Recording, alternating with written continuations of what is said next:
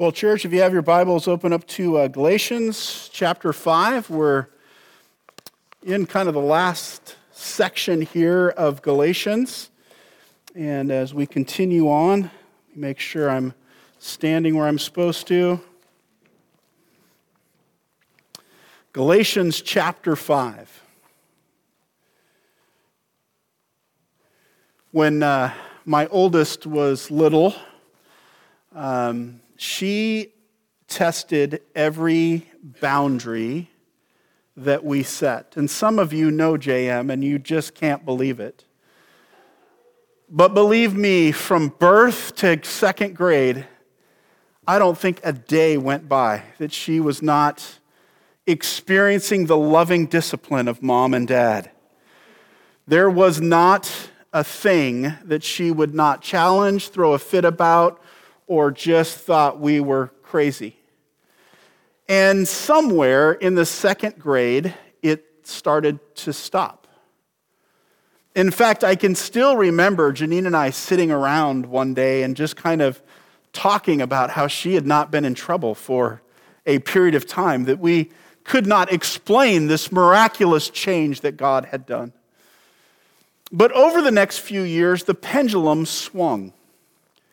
And this child that used to stand up against every evil that she thought, which was anything that happened, became very compliant. And I know that you're saying, isn't that good? Isn't that what you were trying to do? It had really swung too far the other direction. And for the next several years, that happened, and I actually started to get concerned until one time in 8th grade. And she decided to challenge me.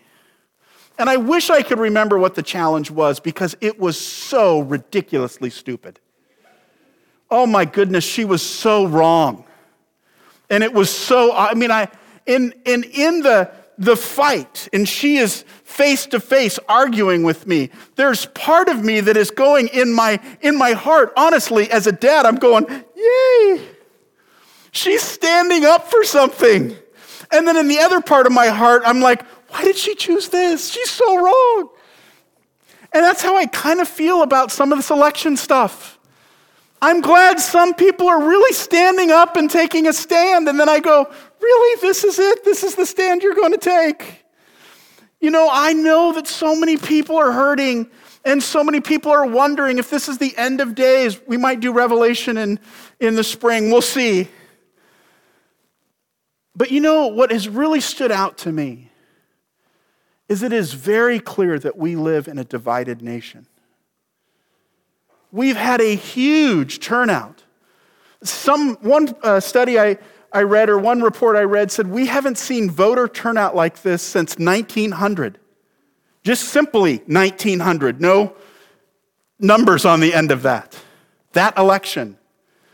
And yet, we are almost divided. It's like 50, I think 1 and 47. That's a pretty divided nation. And of that division, people are so far on one side or another that it is the good side and the evil side. And so here we are living in these divided times, and we're the church.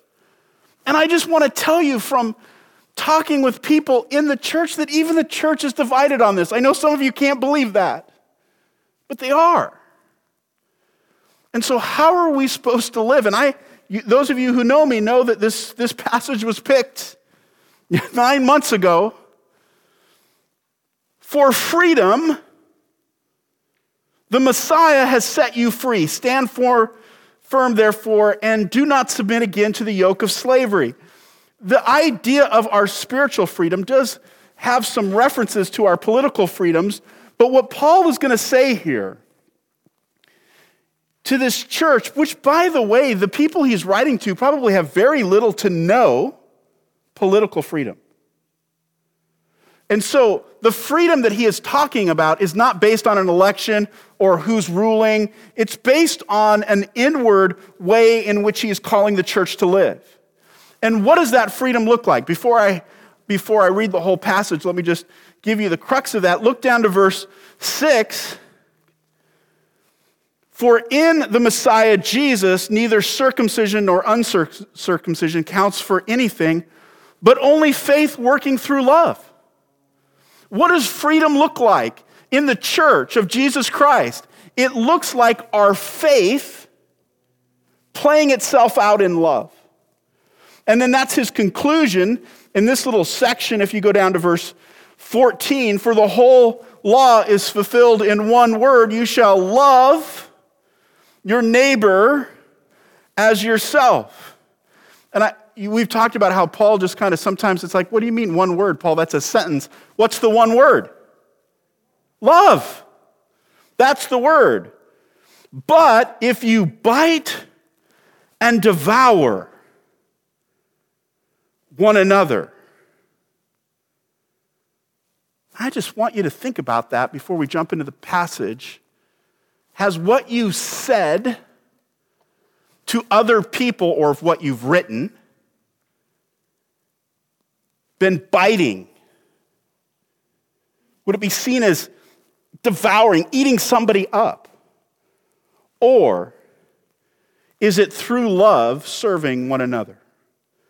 So Paul here in this passage, talking about this freedom, he has two main points. Don't lose your gospel freedom, and don't abuse your gospel freedom. Let's jump in. Let me read the passage and we'll jump into the message this morning. Chapter 5, verse 1. For freedom, the Messiah has set us free. Stand firm, therefore, and do not submit again to a yoke of slavery.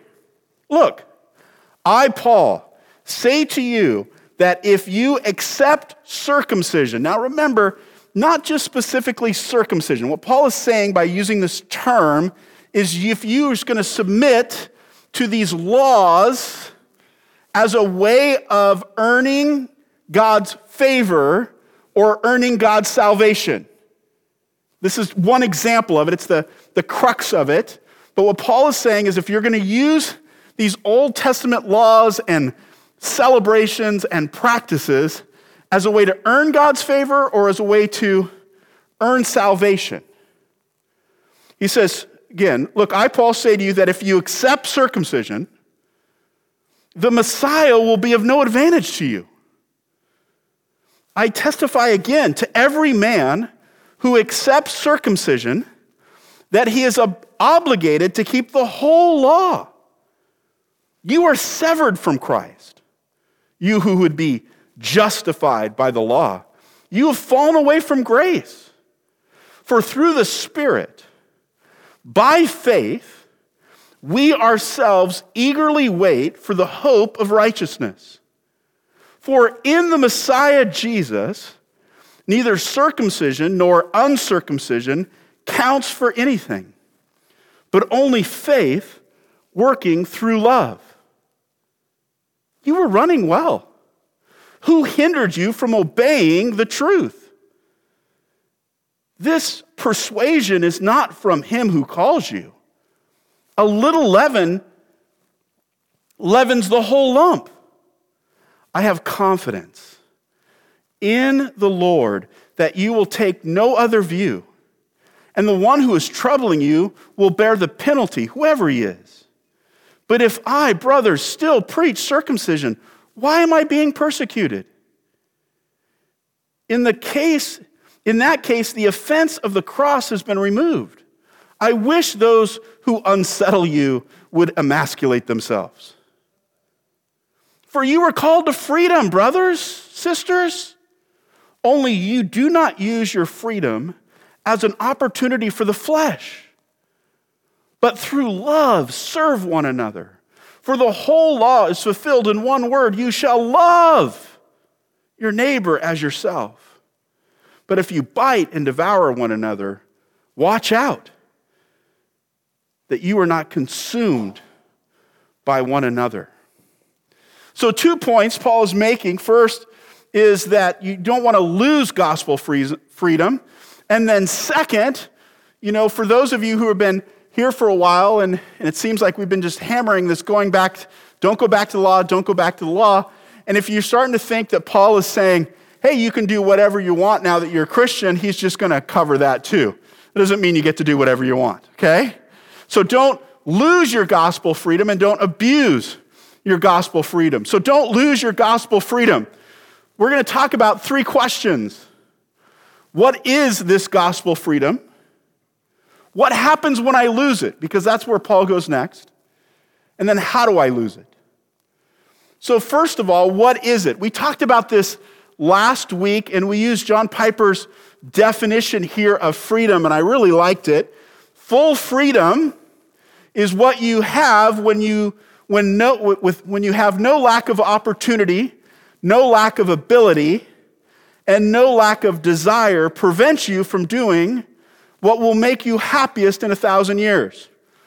Sorry, wrong verse there. Wow. That's scary. Okay, sorry about that. That's not going to help you at all. Full freedom is what you have when you lack no opportunity. We talked about last week. No lack of opportunity. Because we have the Spirit, He gives us the opportunity and the ability and the desire to do the things that bring us joy in eternity over the longest part. And so what he says here is that you have freedom. Your freedom is found, your freedom from the guilt and pressure of the law is found in Christ. It's found in the Messiah. That's where our freedom comes from. The ESV, if you have a different translation, it might sound a little bit differently, but the ESV really just grabs the Greek here. For freedom, Christ has set us free. For freedom, Christ freed you, literally. And it's in the aorist tense in the Greek, which means it's a single past action that it's now completed. You've been set free. But then he also tells us that that freedom is fragile. He says to stand firm in it. Paul tells us this idea of stand firm, it's almost a military term. And just as our political freedom can be lost if we don't protect it, so our freedom in Christ can be lost if we don't protect it. So he says, don't submit again. Don't go back to the old way of doing things. And Paul, in his way of writing this, it's really kind of fascinating because he keeps doing this. These are Gentiles who are going back to Jewish practices. They're not going back to their practices, they're going back to the Jewish practices. And so he says, that's not going to bring freedom, and going back to your irreligious ways isn't going to bring freedom either. Neither one of those are going to work. And as I was thinking about this freedom, and growing up in a Baptist church, why is it, we talked about this last week, but what is it that is just so appealing about those rules?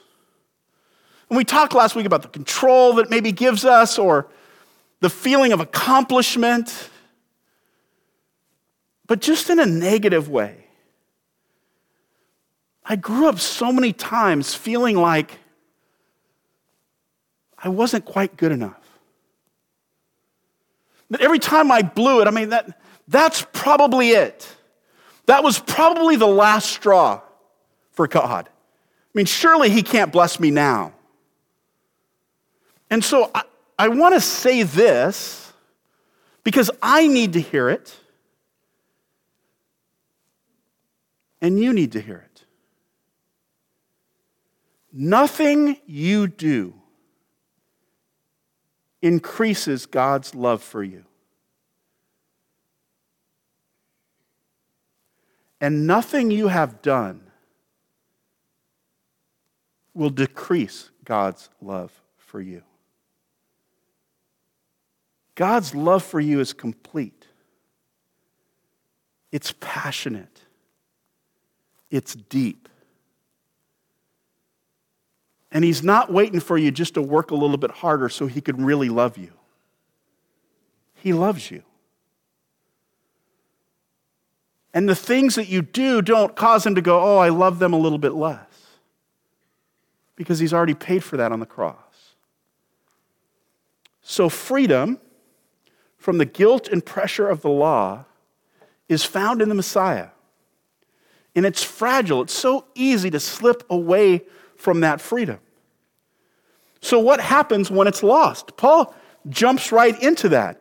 He says, look, I, Paul, say to you that if you accept circumcision, that if you lose this freedom, here's what's going to happen. Christ has no value. He's of no advantage. This system doesn't work. In a sense, we've been saying throughout this series, Christ plus nothing equals everything. And what Paul is saying here, and I'm not a mathematician, so don't grade my math work here, but he's saying if it's Christ plus something, you automatically subtract Christ. He's no longer part of the equation. He's of no value. And he says, if you're going to go that route, if you want to say, and we've been saying this over and over again, if you want to go the route of earning God's favor and earning your salvation, then you're obligated. You have to do it all. And then Paul gets kind of cheeky here and kind of tongue-in-cheek says, if they want to go all the way, they should go all the way and emasculate themselves. And you got to catch what he's saying there. It's like, if you want to be committed, go all the way. And so you are obligated to keep the whole law. You don't get to pick and choose which ones you think are the most important. And he says here, they are severed from Christ. They are the word severed, to cut suddenly. When you go back and say, I'm going to earn my salvation or I'm going to earn God's favor, at that moment you're severed from Christ.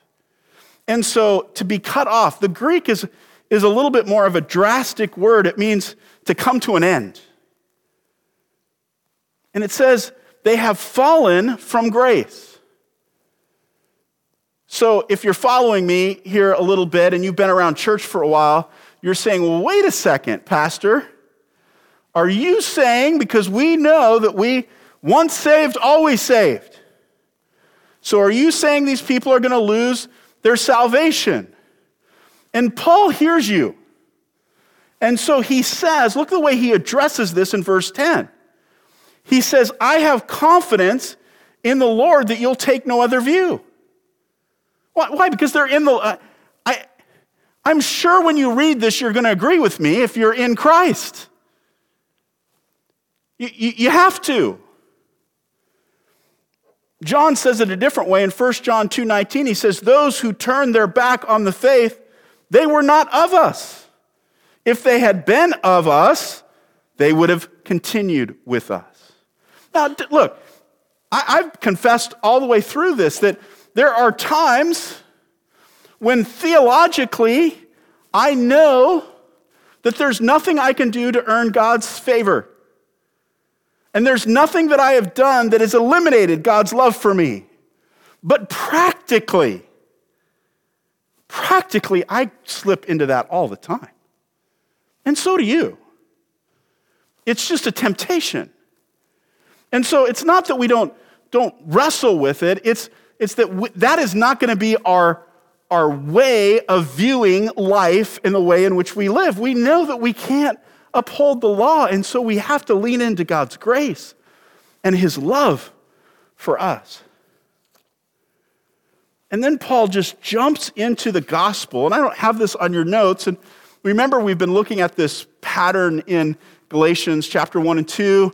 Paul is firming up the gospel. Chapters 3 and 4, he is reminding the church that they are a multi-ethnic group. And then chapters 5 and 6, his emphasis is going to be that the gospel creates a multi-ethnic family that is transformed by the Spirit. And so he is moving into this work of if it's not the law, then how are we changed?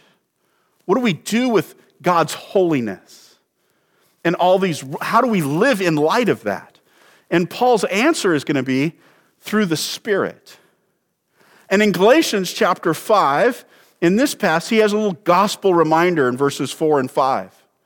In Christ you are justified through the Spirit by faith as we wait for our glorious glorification. So this beautiful picture here for through the Spirit, by faith, we eagerly await for the hope of righteousness. This completion is coming when Christ returns. And this isn't hope like, when you're going somewhere and you go, I hope the weather isn't too bad and we can get there safely, or I hope I hope there's still pumpkin pie left when I get to the Thanksgiving. This is hope is assurance. This is a firm foundation that we're waiting for this righteousness to be completed in us when Christ returns. So how do we lose it? That's what happens when we lose it. How do we lose it? Look at verse 6. This is kind of his introductory statement in here. It's really kind of interesting. For in Christ Jesus, neither circumcision nor uncircumcision counts for anything, but only faith working through love. So Paul's introductory statement is that religion doesn't bring you any closer to God. And irreligion doesn't bring you any closer to God. We kind of know that. But in a sense here, Paul's saying those religious practices didn't bring you any closer to God any more than those irreligious practices brought you closer to God. Religion doesn't build your character. And you go, well, Dave, I think obeying the law does obey the character. Hold on to that thought. Paul's going to argue with you. And I'm going to take his side. Irreligion doesn't build your character. And so I just want to say this again. And I know I know it's true from Scripture. I know it's hard to hear. Nothing you do increases God's love for you. No success that you have make God love you anymore. Nothing I have done will decrease God's love for me. No failures in my life are going to cause God to love me any less. So here's Paul's warning. How do we lose it? First of all, through some outside persuasion. He says, you were running well. Okay, so now let's grab his metaphor here. Hard for me. You were running. Now let's assume Paul is thinking of a race here, because he often uses that analogy. You're running in a race. You're doing well. You're out in front. You're in the front. And you're running well. And he says, who hindered you from obeying the truth? He says, this persuasion is not from him who calls you. So he pictures somebody running up alongside them and hindering them from finishing the race. And all throughout this argument, what he is saying is that these additional requirements to increase God's love for you or to increase God's acceptance for you, all they do is hinder you. And what Paul has been talking about in this idea of freedom is what we do with our guilt. Because here's how we manipulate people in the church is we make them feel guilty. It sounds something like this. You know, Jesus loved little children. And we have children in the nursery, but not enough nursery workers. And if you really love Jesus, you would work in the nursery. But I assume since you think you're too important for the nursery, you're too good.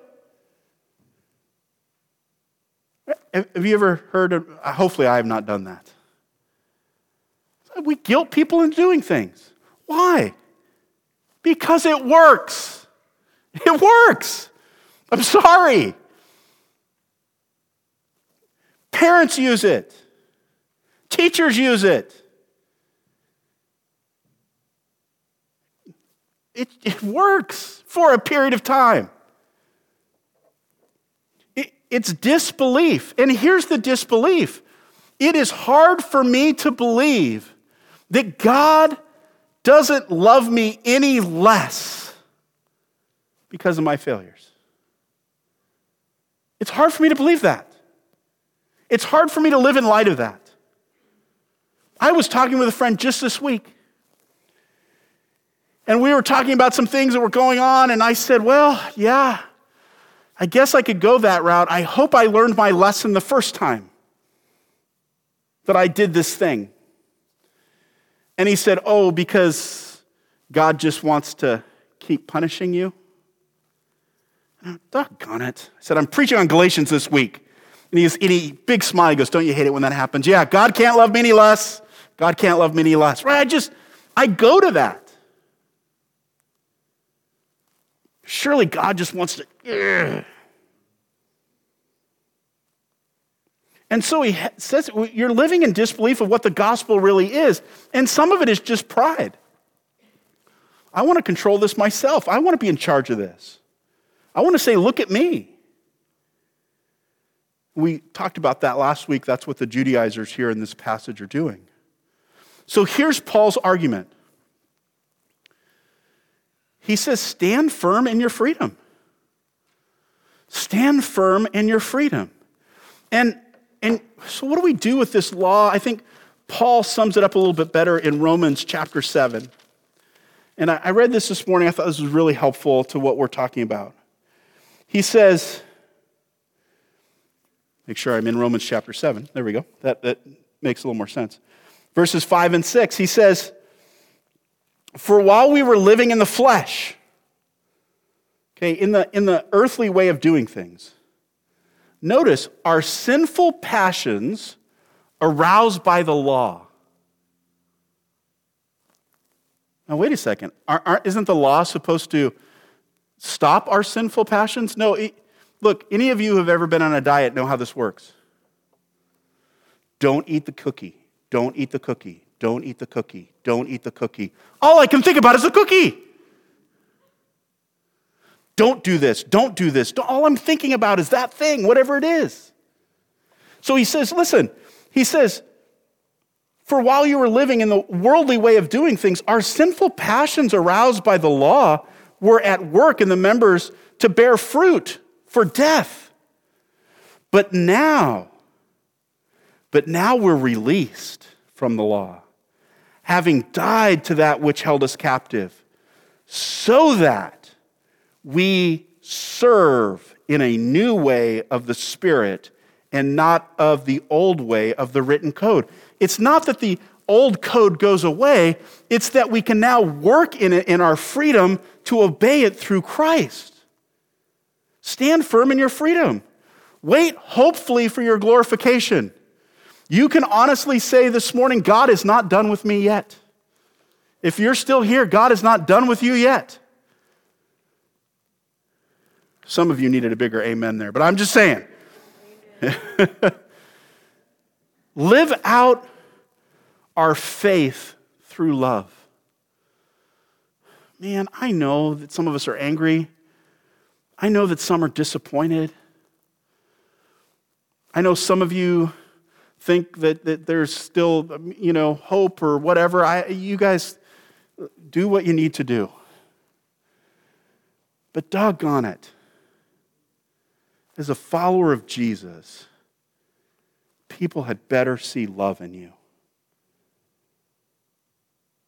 Love.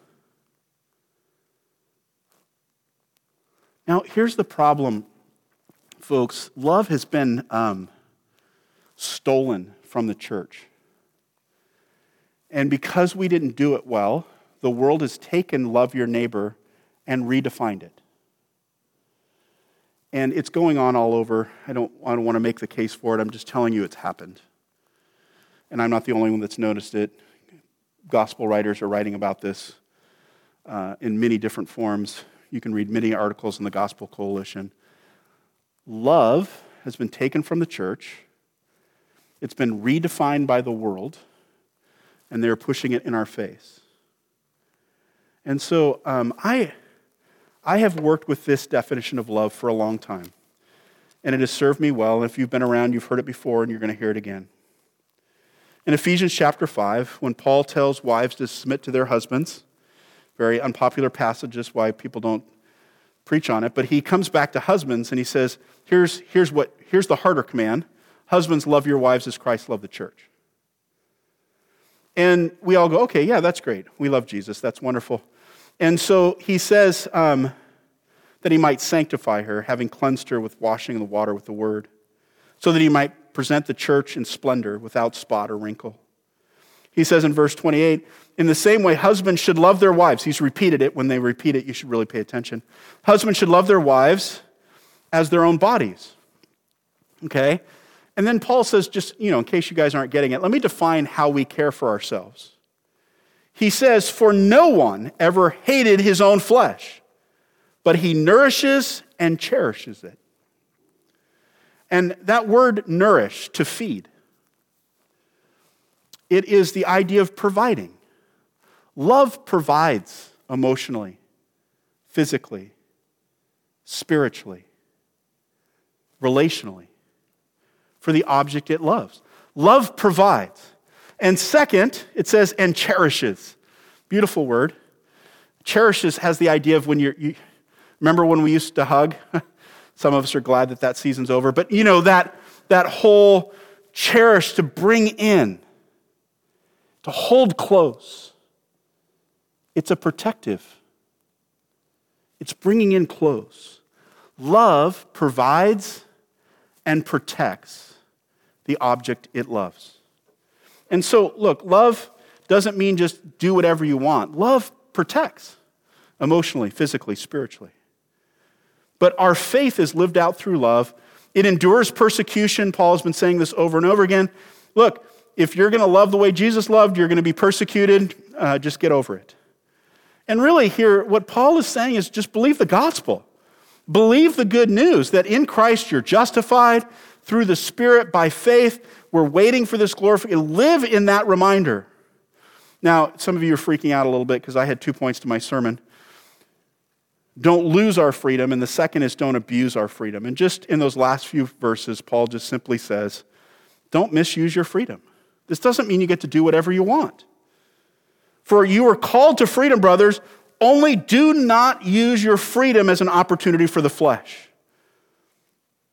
Freedom comes from sacrifice, specifically this here, the sacrifice of Jesus Christ, and freedom always leads to more sacrifice. That's how we stand firm in it. And so he says, these things that were weighing you down, they can also build us up. And then here's the whole thing. Paul has been saying, you don't have to submit to these laws. You don't have to submit to these laws. And then what does he do? He gives us the big one in the Old Testament. Love God and love your neighbor as yourself. These things can build us up and give us the strength to love our neighbor as ourselves. So the application and action. Nothing you do increases God's love for you, and nothing you have done will decrease God's love for you. So Christ has loved you, therefore love your neighbor as yourself. Serve other people. Build one another up. It's the opposite of tearing them down and devouring them. I feel like I need to put that little kid, we teach this in grade school, we need to all stick it right in front of our computer screen. You've seen this truth, and the truth stands for this, like when you're saying something, is it true? Is it helpful? Is it inspiring? Is it necessary? And is it kind? Why do I say that?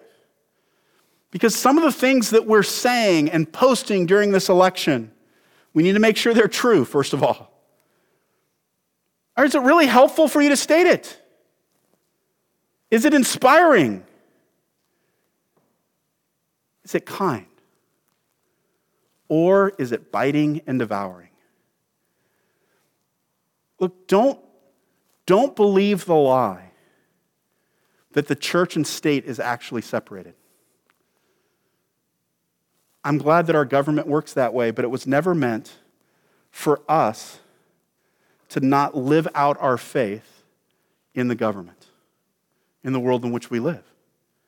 It's meant for us to love continually. So my prayer is that as a church, our love would shine, because there's nothing I can do to increase God's love for me, and there's nothing I can do that will decrease his love for me. May I love people the same way. Father, thank you for this morning. Thank you for the challenges of your word and for our time of worship. These are hard words and during hard times, but we know that you are good. And so, Father, I pray that we would lean into your goodness, lean into your love for us. And as a church, we would look for new ways to love our neighbor. That we would look for new ways to love our enemy. That we would look for new ways to love those who disagree with us. That our love would shine for your glory and for your kingdom and for your Son, Jesus Christ, in whose name we pray. Amen.